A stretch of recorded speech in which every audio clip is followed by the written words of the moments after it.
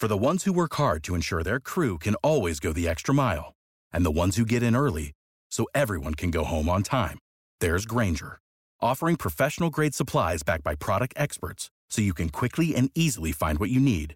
Plus, you can count on access to a committed team ready to go the extra mile for you. Call, click Grainger.com, or just stop by. Grainger, for the ones who get it done.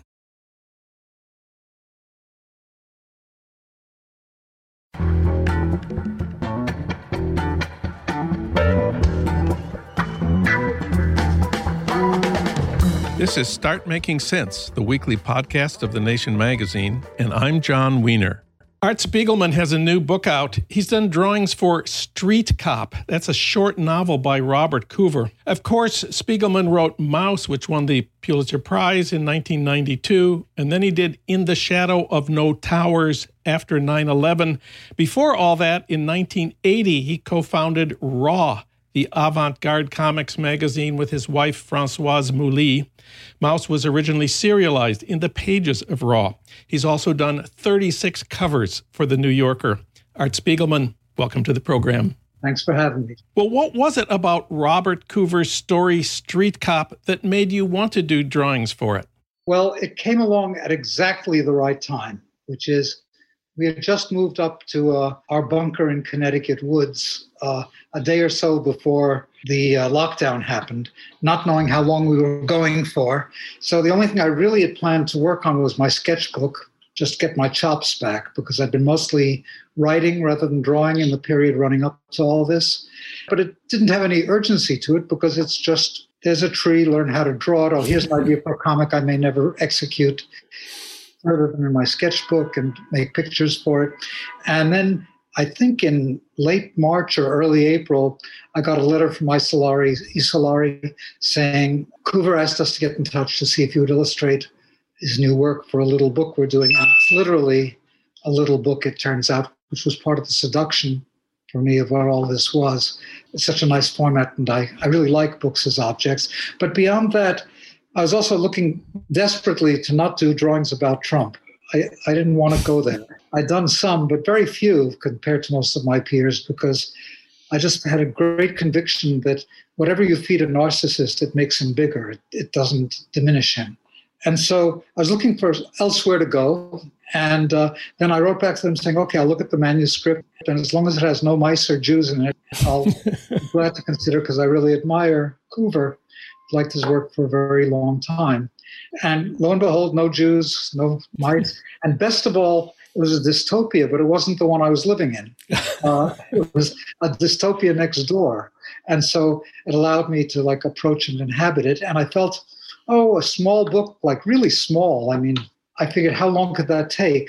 And the answer was because COVID year lockdown and a slowing brain that without ever having gotten COVID, definitely was filled with brain fog anyway. It just ended up somehow or other taking me most of my lockdown year vacation, inhabiting rather than illustrating that book. So you call it a small book. What exactly is the size? It's smaller than my iPhone 6. I guess it's close to 3x4. In any case, I inhabited it. I just entered in, tried to figure out how to make it interesting for myself and for others. And it was perfect as a way, I thought, of just going into the universe next door that had its own problems, but it wasn't mine, which was true for about a month. But as soon as George Floyd happened, street cops were in the news. Yes. It either was about that or it very belligerently wasn't. And instead, it really was just something proximate to that has to do with our street cops somehow, because it is a street cop, and it's a street cop in a world of robo-cops in the near present or present, because Coover was very useful to me in terms of giving me directions that were easy to follow. I mean, one direction was, if there's something you don't like in the story, just draw something else. If you don't like it, well, just draw whatever you want. So that was rather open-ended. And then it was also, it's a dystopic story about the future, which means, of course, it takes place now. And that sounded right to me. And although neither he who finished that novella, long short story, at the end of 2019 in December, was definitely on time. This thing still reverberates strongly with everything from surveillance culture to the casual lying that our government does by definition, to the strategies one uses to avoid the present, which Coover and I were both doing in our own way while landing smack dab in the middle of it. Let's start with the cover.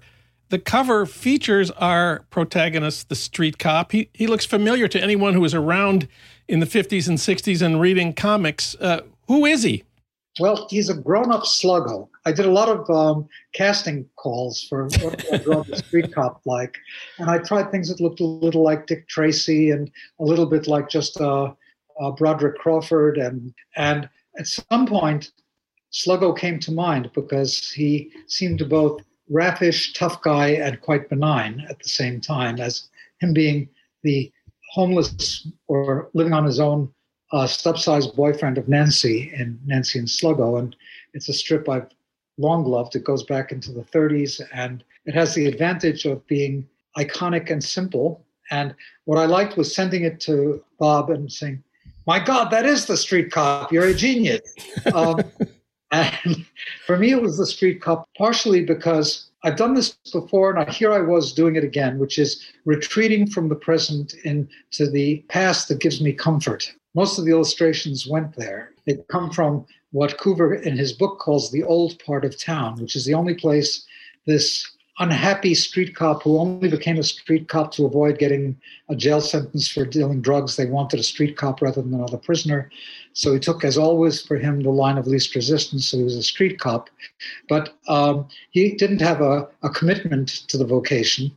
And his pleasures consisted of finding the old part of town in his dystopic world, where I think the way Coover phrased it at some point was, it was no better than ours, but it was the one he could feel comfortable with, that perhaps was more forgiving of his failings. It wasn't phrased exactly that way, but that was the essence. And I felt the same way. So I just went into the old part of town to survive my own dystopia, and there it was, ready for action. And that was fun to cast. There's characters like the person who's the proprietor of a zombie pet shop. And I found that the old host of Tales from the Crypt was perfect for that role, for example. I want to stick with the street cop on the cover just for another minute. There's a gun in his hand. Where did you get that gun? Oh, basically from the Buck Rogers era future. Because if you're going to live in the old part of town, the Buck Rogers era is the future, see? So I had to both be in the present, past, and future, but my future couldn't get too much past the 1960s. And maybe that was realistic, because I still don't know what our future actually is. It seems like we're hovering in a lull between several storms. Just to keep the story part coherent if people are trying to follow any of this, he's the only person who can find the old part of town at will just by predisposition. It's not on the app map that is issued on the phone, and nobody can find it because buildings in this world are all, they can get up and walk around and move to other neighborhoods. My favorite drawing, aside from the cover, is Nudie Night at the Bar. It's just a feast of characters from comics past, all of them naked. Let's start with the overweight, wrinkled older woman with a familiar hairdo in the foreground. Who is she? His old girlfriend, Nancy. And as one of my cartoonists once said, "My God, having seen Nancy now, I'll never be able to answer." And is that Mr. Natural in the corner? No, it's not. It's the person that Mr. Natural was based on. Back in my old part of town, which is the 1930s, there's a comic strip called The Squirrel Cage, which had a little hitchhiker who was half pint size and would always be trying to get through this surrealistic landscape with his thumb out and saying only and always "Nav Schmaz Kapap." Cross between somehow Crazy Cat and the old Popeye comic strip. It had surrealism and marijuana smell that inhabited Crazy Cat and the Squirrel Cage. Anyway, it's a wonderful strip. So it was in my mind, and he was perfect to make into a big bouncer.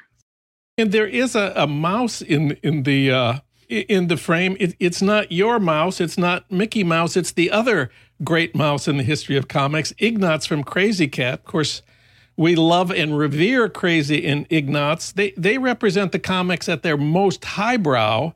Nancy and Sluggo are definitely lowbrow. Is that fair? I think it is fair, although I'm not sure that Harriman would accept the highbrow definition that gladly. I don't think he knew which brow he was. And none of us knew that he was actually black back in the day. Yeah. So there's that. But for me, it was like a real small afterthought because I tried to make, since I was working relatively small, even for this tiny book, I had a spare inch and wanted to fill it with something. And there was Ignatz, just the right size to sit on a bar stool. And as another cartoonist pal of mine pointed out, my favorite was seeing Ignatz's genitals. Can I ask you about your controversial New Yorker covers? Sure. Your first New Yorker cover, it was unforgettable. A Hasidic Jew kissing a Caribbean American woman. At the time, the two ethnic groups were facing off in a violent conflict in Crown Heights, neighborhood of Brooklyn. I understand the Hasids didn't like your drawing because their men are not allowed to touch women who aren't their wives, much less kiss them. And some people of color didn't like it either. They took it as a suggestion that they should just kiss and make up with the Hasids and everything would be all right. What did you think this meant? I thought everybody should kiss and make up. It was Valentine's Day as a cover, in fact. So it was, talk about moving into other alternate dimensions next door to ours. Why not? But I had to understand why they were offended. I thought they just didn't want the Hasids to have a monopoly on offense. But in part, I think it had to do with the rumor that Hasids were picking up black hookers underneath the Williamsburg Bridge. But I didn't even know that at the time. I mean, I'm a New Yorker, but I wasn't clued into the Williamsburg after dark life, so I didn't know that.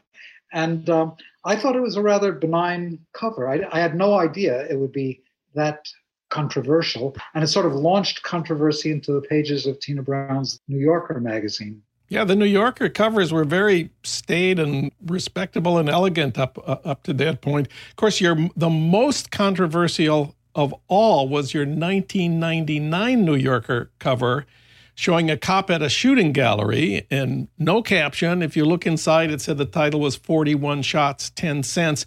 The context of this was that a New York cop shot an unarmed and innocent black immigrant 41 times named Amadou Diallo, a name well known to people of a certain age. I understand the mayor denounced your cover, the governor denounced it, 250 cops picketed the New Yorker, and the New York Post addressed you directly in an editorial, quote, "If you are burglarized or your family is menaced by thugs, you should be consistent. Call Al Sharpton instead of 9/11. See where that gets you, Spiegelman, you creep." Close quote, the New York Post, 1999. I wouldn't say they misunderstood this cover. No, but they misunderstood my affection for Al Sharpton. I don't think the New Yorker has ever been picketed before or after because of a cover. I was very proud of the Street Cop cover because at the time that event or those events were happening, it had sort of been vaguely in the news, but it was mainly considered of interest to the minority involved, to the black folks involved.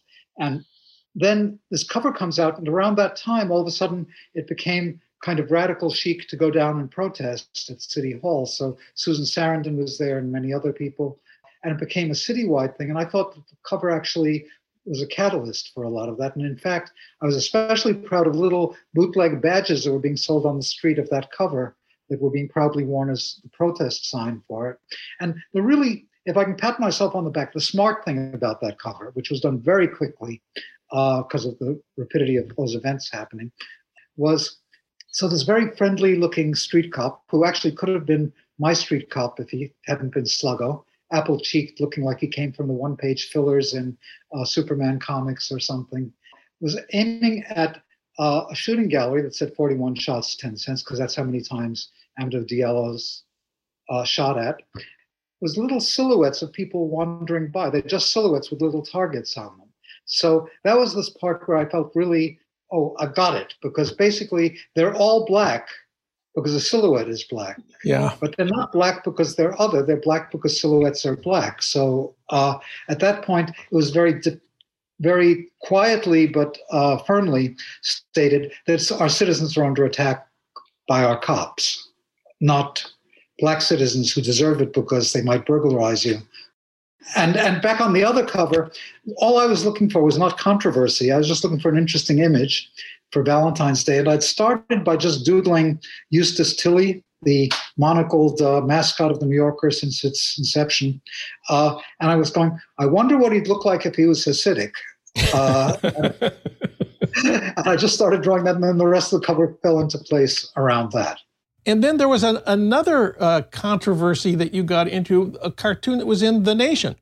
Yes, basically around the time in 2014 that the Palestinians were were in collision with the occupiers of the West Bank, and I often try to walk around these things because basically I'm a Zionist, not a Zionist, and not anti-Zionist, but agnostic, in that on the one hand, I have to understand how come Israel got invented. It had a lot to do with my own family's background. Although I said it very badly for an issue of Tablet once that got me in trouble as well, where I said something like, the Holocaust is the broken condom that gave birth to Israel. Oh, man. Yes. Vivid. So anyway, at that moment, I didn't want to do this. I just felt grateful that my parents had walked right instead of left and ended up in New York rather than Tel Aviv after they got out of the camps and eventually resettled in America. But it seems so tragic as a situation, and it seems confusing to me. I'm definitely in favor of a one-state solution should it happen, a two-state solution if it should happen, but I'm not happy with a one state that's an occupier of another state's solution. It's just egregious. But anyway, here I was just being really upset in 2014, so I did an image that, if you won't have pictures, but I'll describe it as best I can. It was called A Matter of Perspective, and it was a collage using an old picture of David and Goliath from some Bible book from the 30s or something, with Goliath coming over the horizon at small David with a sling. And I found that if you cut out Goliath and put him next to David rather than perspective-wise far below, they're the same size. And it's an old optical illusion, basically, because it has to do with perspective lines and scale that gets smaller. So it just said a matter of perspective. And I thought that was more like a snapshot of reality. In fact, I think Goliath was a little smaller when you moved him up next to David. And I felt it was a useful snapshot and an image that helps you understand the events through a different perspective. And nobody wanted it except my friends at The Nation. And that happened several times to me over the years, that ready for another image nobody wants? By God, they were. And the result was, I also had my wife put it up on my author's page on Facebook, since I don't know how to use it.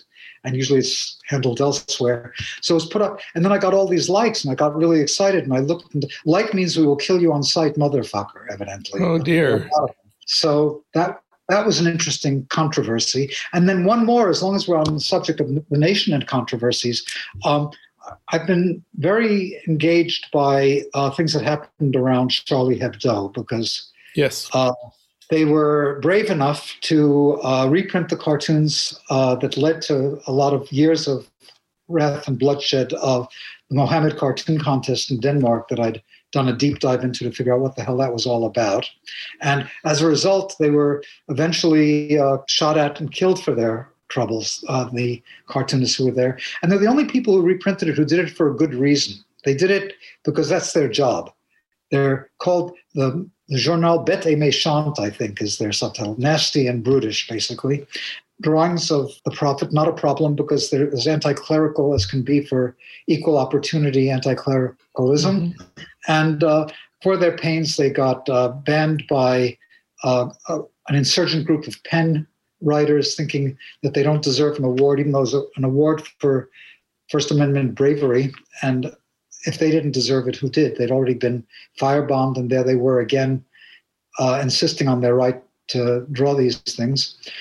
And their roots and mine are not that far apart, even though our targets aren't always the same and our approach to drawing isn't the same. So I stepped up at that point, and I did a page called Notes of a First Amendment Fundamentalist, comic strip about what it means to have that particular conviction as somebody who, as a very young person, felt that the Nazis had a right to march on Skokie, if anybody remembers back that far.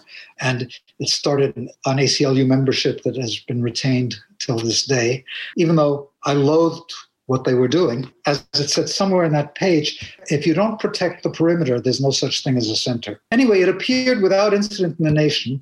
And sorry, this is way longer than you're going to want to use, but it's the river that comes with these particular... That's okay. Sorry. But what happened then was a magazine called The New Statesman had a special issue coming out called Saying the Unsayable. And I was asked by the guest editors, Neil Gaiman and Amanda Palmer, to do a cover. I said, I guess so. But, England would not reprint that First Amendment fundamentalist strip anywhere. And I gave it to all of my friends, The Guardian, the London Review of Books, and a few other places. Nobody wanted to touch this. So if you can have it as a strip inside the Saying the Unsayable issue, I'll be glad to do a cover. They promised, but they reneged at the last minute and said, well, we can't run it because we'd have to have unanimity among everybody on our staff in case they got in trouble for it. There was a picture, not of Mohammed, but a stick figure wearing a turban with an arrow saying Mohammed being held up without turban and arrow, with turban and arrow. What the hell? The result was they wouldn't run it, but they liked my cover and they'd already had it up the day before. And I said they had to remove it. They said, how about if we just put up the link to the Nation magazine? Well, that's pretty cowardly. Nah. So I pulled the cover, and then they accused me of welching on the deal, even though it was them that welched on the deal. Anyway, the Nation has really been a good friend every time I get myself into too tight a corner to be able to move elsewhere. Well, thank you for those, and thank you for your drawings for Street Cop, story by Robert Coover. It's published by Isolari. It's not for sale on Amazon. Congratulations to you guys on that. You can order it directly from Isolari. Isolari.com. Isolari ends with 2 I's. Oh, and it's at the Strand and at McNally Jackson and at Desert Island. All of your favorite bookstores have it. Some of your favorite bookstores have it. Exactly. Thank you, Art. Oh, thanks so much. Very painless.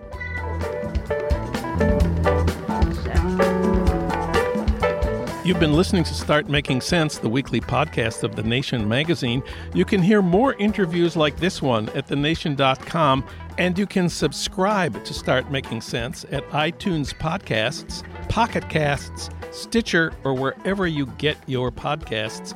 I'm John Wiener. Thanks for listening.